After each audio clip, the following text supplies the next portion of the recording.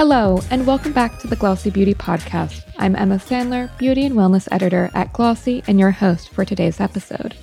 I'm honored to welcome Olamide Olowe, co-founder and CEO of Topicals, a brand dedicated to helping chronic skin issues like eczema and psoriasis for all types of consumers and sold through Sephora.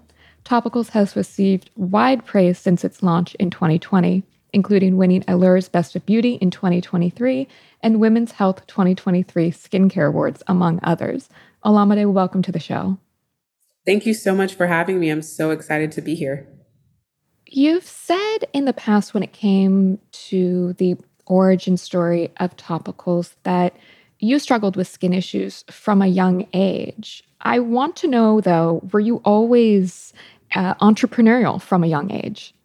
I definitely was. I've always been someone who had a knack for just seeing a problem and creating some sort of solution for it. I didn't fully understand the world of business in the way that I do now, but my dad's an entrepreneur. He's been that since I was a kid. So I've definitely grown up in a household where being an entrepreneur, being a business person was definitely encouraged. But my desire to be in skincare, it wasn't as polished, again, as I understand it to be now, but it was definitely something that I was really interested in.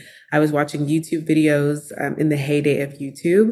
And I remember my mom used to always ask me the funniest question. And she would say, like, what's their day job? Why, like, how do they just sit online and just talk about beauty and skincare all the time? And I was like, Mom, this is their day job. And so I've always been fascinated with beauty, but never really understood how you could make that into a career. And where does the name Topicals come from? So the word topicals has both an emotional and functional definition. So the functional definition is something that's applied topically to the skin.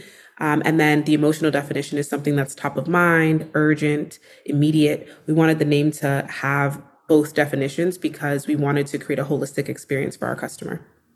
So Olamide, walk me through the development of Topicals. You come from an entrepreneurial family. You were studying pre-med in college. How exactly did you then use that and create Topicals? Yeah, I think the story actually starts before then. I ran track competitively in high school and then got a full scholarship to go to UCLA. And why I think my track career is really important in my overall story is that my career in track really connected me to people at UCLA that I don't think I would have been connected to if I hadn't played a sport. And so my roommate my sophomore year was on the gymnastics team and we connected because we had gone to summer school together. And one day she was talking about her parents and what they did. And she shared that her father owned a beauty company called SheaMoisture. And SheaMoisture is a really massive beauty company. And she asked me to join her in creating a company under her dad's parent company for young women. And I think that was the first time that it actually understood that skincare and beauty and dermatology could be accessible to people over the counter. And I didn't necessarily have to become a dermatologist, which is what I was planning to do after I finished pre-med at UCLA, was to go to medical school to become a dermatologist. I didn't actually have to do that if I wanted to touch people in the way I wanted to touch them, right? I didn't have to have health insurance to come into a doctor's office to come and see me. I could create products that could be mass produced and could be available worldwide. Okay. And so the brand launches in 2020, which is such a crazy time for beauty. What was that experience like for you? Extremely stressful. I always say now in therapy that I've become the master compartmentalizer because so many things that have been hard in this journey just didn't even seem hard to me at the time. I think my track background of like being able to endure hard workouts, painful workouts, and, being able to quiet my mind and on race day and to win. I think that type of compartmentalization helped me through 2020 where there was, issue after issue, whether it was supply chain or it was the lack of funding for young Black women at the time, or it was the fact that people were getting sick. I was ill during 2020 during COVID. And so it was just an amalgamation of all the things that you would never want to happen have happened. And it's so funny because I think that around that period, the word unprecedented became like the buzzword that everyone used, but it was quite literally every day, every year past, 2020 has been unprecedented. And what I'm so proud about is that we've thrived regardless of the fact of what's been going on in the world. And we've been able to create community that means something to people. On a slightly lighter note, I was watching a video the other day. I was watching a TikTok, I'll be honest. And the person was saying how everything in life is hard. Working out is hard, but so is being unhealthy. Being successful is really hard, but in some ways, doing nothing and not getting anywhere in your life is also hard. So it's like, which hard do you want to be? Like, do you want to be successful and healthy, or do you want to be unhealthy and unsuccessful? So it sounds very much like you're like, okay, I've chosen which hard I want to be. It's going to take obviously a lot of work, that's given, but it's worth it. And you've got that drive and that stamina to withstand it. I really love that. I think that's absolutely correct. Everything in life is hard. So choose your hard and choose what you're passionate about. I think that's the question that I wish we would ask in schools a lot more, a lot less of learning specific, like math or English or science. And I almost wish we would ask people like, what are you passionate about? What do you love? Because I think there are ways to intertwine those subjects into what you're passionate about to find what you'd want to be a career. Yeah, absolutely. If you find something you're passionate about and you're willing to work hard for it, you can get very far. And it's really important. People kind of miss the connection between those two things sometimes. So Topicals launched notably in Sephora in March 2021. How did you make that Sephora connection? And what was the impact it had on the business? The Sephora connection was actually multifold. So the first is that Sephora had heard about us because in August of 2020, when we launched, we sold out in 48 hours at Nordstrom. We had done a limited part-time or a limited edition pop-up with Nordstrom, and it had been extremely successful. And I think a lot of the retailers at that time, their ears were perked up because in 2020, how is this unheard of brand selling out in 48 hours and targeting a specific audience that I think a lot of people had forgotten about? But then the second fold, I had really great advisors. I think that's one of my greatest skills, is that I know how to build teams. I know how to rally people around an idea. And I had an amazing advisor, Divya Gugnani, who was the CEO of Wander Beauty and now has a fragrance company called Five Senses. She's been an advisor of the company since before we launched, and she had a really great relationship with Sephora, given her brand was in Sephora as well, and introduced us to the buyers there. How did you make the connection with Divya? I feel like I have to ask like networking advice. Like, how do you build those relationships? Such a intricate story, but I love LinkedIn. And I think that if you use LinkedIn correctly, you really can get in front of anyone. So I connected with someone named Cara LaForgia on LinkedIn. She is a retail consultant and just wanted to ask her questions about getting into retail. She ended up taking us on as a client and sent out our deal when we were looking to fundraise in the summer of 2020 to her network. And we connected with a plethora of female investors who actually are the reason why we were able to raise that original $2 million. So it really is just using what you have. So in my case, LinkedIn, and then being relentless about having them help you share your information in a format that makes sense for their community and their audience. Okay, that makes sense. And you mentioned fundraising just now. What has that experience been like for you? Correct me if I'm wrong, but I think Topicals has raised a total of 15 million the last I heard. Yeah, it's so much easier now than it was, 3 years ago. From that period of 2018 to 2020, before I launched the brand, I probably received over 100 no's from investors. And I think it's a mixed bag of me being inexperienced, not pitching the right kinds of investors, but also a lot of investors having fatigue around beauty. Also, maybe seeing someone like myself who they don't typically see pitch them. At my age, I was 21 when I started pitching to investors. And again, we know the stats around Black women raising less than, it's not even a percent of venture capital. So I think all the odds were stacked against me, but it took about 2 years. But I'm also really glad that I got the no's I did, because it helped refine the idea. And it also led us to the right investors who are still amazing investors with us today, who've helped us really transform the way people feel about skin. Did you hear recently about the new VC law that was passed in California? I'm not exactly sure I have heard it. So In early October, Governor Gavin Newsom signed into law a bill called Senate Bill 54, very boring name, but it requires VC firms to report annually on the diversity of the founding teams and businesses they fund. So really opening up more transparency around who they're funding in terms of that diversity and inclusivity. I love that. I think holding people accountable is really important because, it's unfortunate that I could be the first investment for funds that have been around for decades, being their first Black female investment. And I always tell people I'm not the smartest in the room. I'm not the most connected, but I believe that there are hundreds of me's, hundreds of topicals that could exist if the biases that exist with investors were removed. And I think, it's kind of institutional, right? So we need to fund more Black fund managers so that they can get in front of the right kind of audiences and communities and educate them about VC, because I think there's a lack of experience and understanding from a Black founder, but there also is a lack of experience and familiarity with VCs, with the issues that plague Black and brown communities. Yeah, absolutely. What is your hope with the impact that topicals can have on the beauty industry? It's funny because I think that beauty is such a rigid thing. It's actually really hard to penetrate. It's hard to change. And so I never put the pressure on myself or our team to fully change what the beauty industry has done to our minds. But I think what we can do is try our best to question and to provide information for our audience to make choices.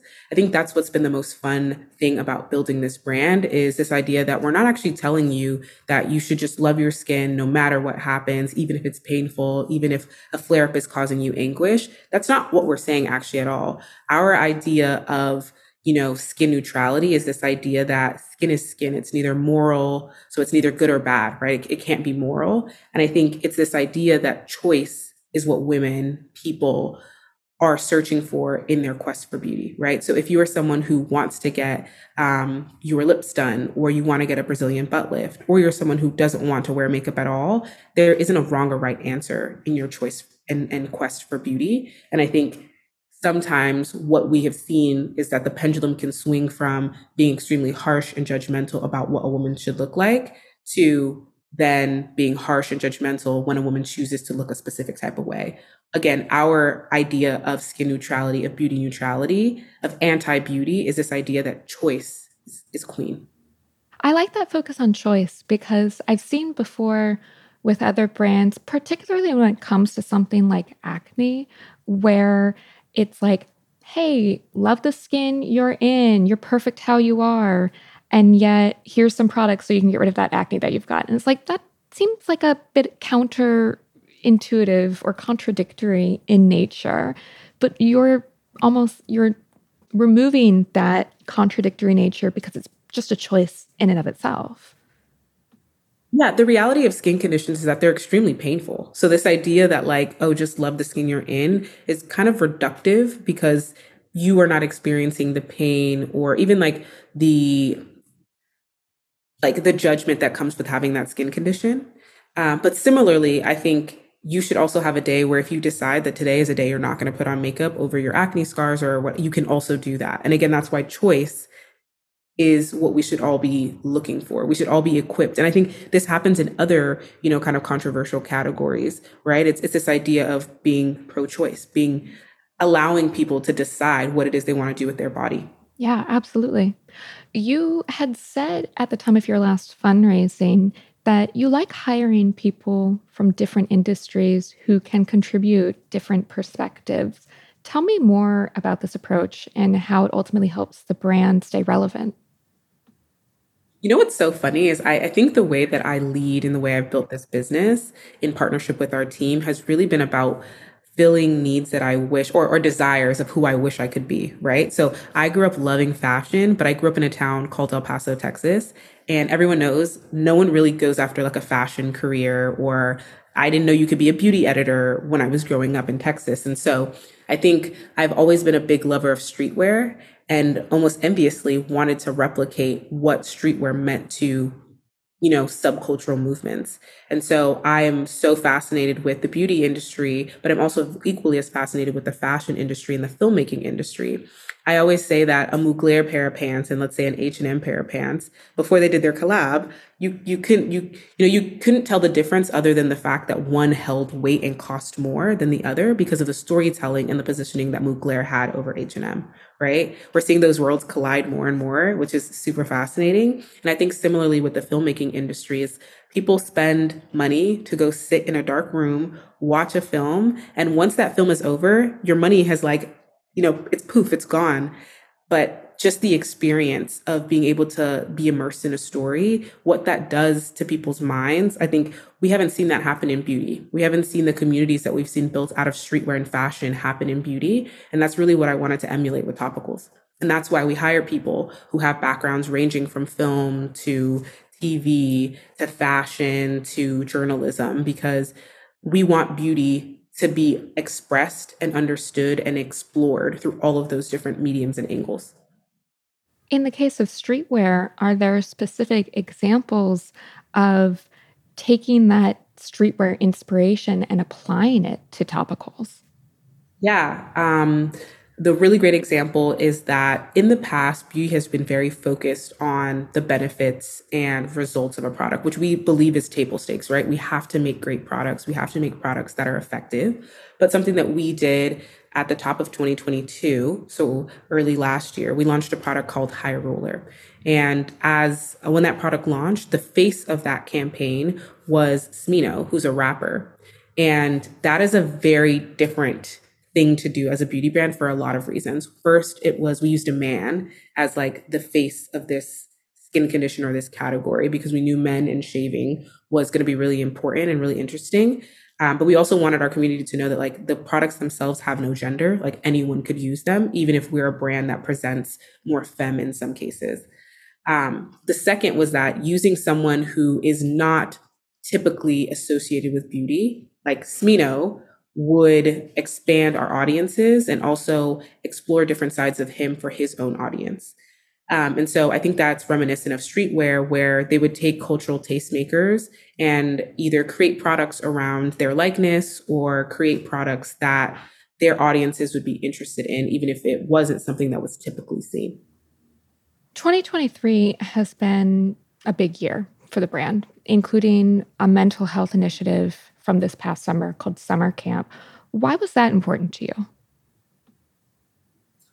Being a brand that launched during COVID and being a brand that even to today is fully remote, every time the internal team gets together, there's like a spark and magic that happens and just like a warmth that it like just comes from being in community with people. And we wanted our community, which is a very specific type of community, to be able to get off screens and get into the world. And the funny saying everyone says is like touch grass. We wanted people to be able to like actually meet the people they had been friends with for 2-3 years online. And then also on Topicals dime, enjoy themselves, right? Like smell the flowers, get outside to the fresh air. And so that's really what it was. And I think sometimes mental health can feel so heavy. And sometimes, and I love this saying that people say on Twitter, that it's like, you hang out with your best friends and then life is worth living again. And like, we almost wanted to replicate that, where we would bring people together to remind them that mental health is just as simple sometimes as interacting with other people. So with Summer Camp, tell me, how was it organized? What did it look like? So Natalie on our team and Grace Sophia, they lead our community efforts. They put together basically like an itinerary of different cities and different dates and different activities that we would do across the country. So we did things like a field day in New York. We did yoga. We did a cake baking class. We did a pottery class. We did things, again, that would get people outside and creative, get people talking with other people, get people experiencing, touching and feeling different things they haven't done before. So many people had never done a pottery class. And so I really commend Natalie and Grace Sophia, because they've single-handedly transformed our community program. We had a phenomenal community program led by a young woman named Sabrina, and Natalie and Grace Sophia took that over and have just really used community to tell our story, like to be an extension of the internal team. I think there's so many things that we wanted people to know about topicals that, sometimes people would know it because they interacted one-on-one with our team, or maybe they read a press release, but we wanted to almost have this like microphone or extension of us. And for them to have the correct information, in a day and age of misinformation, we really wanted to equip I think we now have almost 4,000 ambassadors in this program. We wanted them to be equipped with the right kind of information. We wanted to also create opportunities. A lot of these ambassadors are micro influencers, so less than 10,000 followers. We wanted to equip them also with opportunities, paid opportunities, and community opportunities that just the general population of Topicals customers didn't get. Yeah, that's very, very interesting. And it honestly sounds like such a pleasant time at the summer camp too. With the ambassador program, when did that start? Who kind of gets to be a part of it too? It's been since day one. We launched with 100 ambassadors in August of 2020. And really what it was that we wanted to honor the people who had already been having this conversation online. We're not the creators of this idea of skin neutrality. We are not the first people to stand up and say that skin is skin. And so one, we wanted to bring in those people who are already using the hashtags and having this conversation and leading this movement. And then we opened it up to like-minded people who also, again, they didn't actually have to have a love for skincare, but they were just people who were outspoken in their communities. And we wanted them to understand us as a brand, that we wanted to be a platform for them to tell their own stories. And in the meantime, we wanted to gift them products so they could try them and give us feedback. We wanted them to create content that represented how they use topicals in their real life world. And so it's been a really fun program that has really grown so much. And I think that, again, I have to give kudos to Natalie and Grace Sophia because they've really understood the ethos and heart of what our community wants. And we've tried our best as a very small brand. I don't think people realize how small Topicals still is, even though we feel larger than life online. They've worked tirelessly to make our community happy and to create connection between our internal team at Topicals and our external community. Yeah, absolutely. They understood the assignment. They did understand the assignment. They did. And again, I say this so much is I try my best to decenter myself in these conversations, right? Like I'm the one that gets invited to come to these podcasts and to talk on stages, but I am not the reason why Topicals is successful. Topicals is successful because the team at Topicals cares deeply about our customer. They're extremely talented. They're extremely brilliant. They're extremely selfless. And then as an extension of that, the community who has purchased product from us, the community that has, held us accountable in times when we haven't gotten it right or when they want Faded to stop smelling as bad as it does, like they hold us accountable for things. And I would say what is amazing about my job, but also the most difficult is how do we channel all that to create something sustainable and long lasting for our community. And diversity and inclusivity have always been front and center of Topicals, including its recent first ever brand trip, which was to Bermuda. Tell me more about the trip and its purpose. Bermuda. So I actually went to Bermuda last year for my 26th birthday, and I absolutely loved it. I could not imagine that an island that was about 90 minutes off the coast of New York existed and no one was talking about it and no one wanted to go. And I think when I went there, something that I didn't understand is that it's actually a Black island that has been, it is a British territory now, but a lot of the people on the island, a lot of the culture of the island is very Black. And so I was really excited because I wanted us to go and pour back into an economy of people who looked like me. And then our brand trip, I think people think that diversity and inclusion has been something that we've made as a mandate when really it's just the experience of the people who are on the team, right? Like we think about who we'd want to invite to our parties. We think about who we'd want to invite to, an event, who we want to be a part of history. And I was really excited to execute the brand trip because it's not a cheap endeavor at all. And I just feel so much gratitude. And I also feel so much, pressure isn't the right word. I just feel a sense of responsibility that as a Black owned brand that has the funding that we do, that we put it to use in a way that allows our community to shine.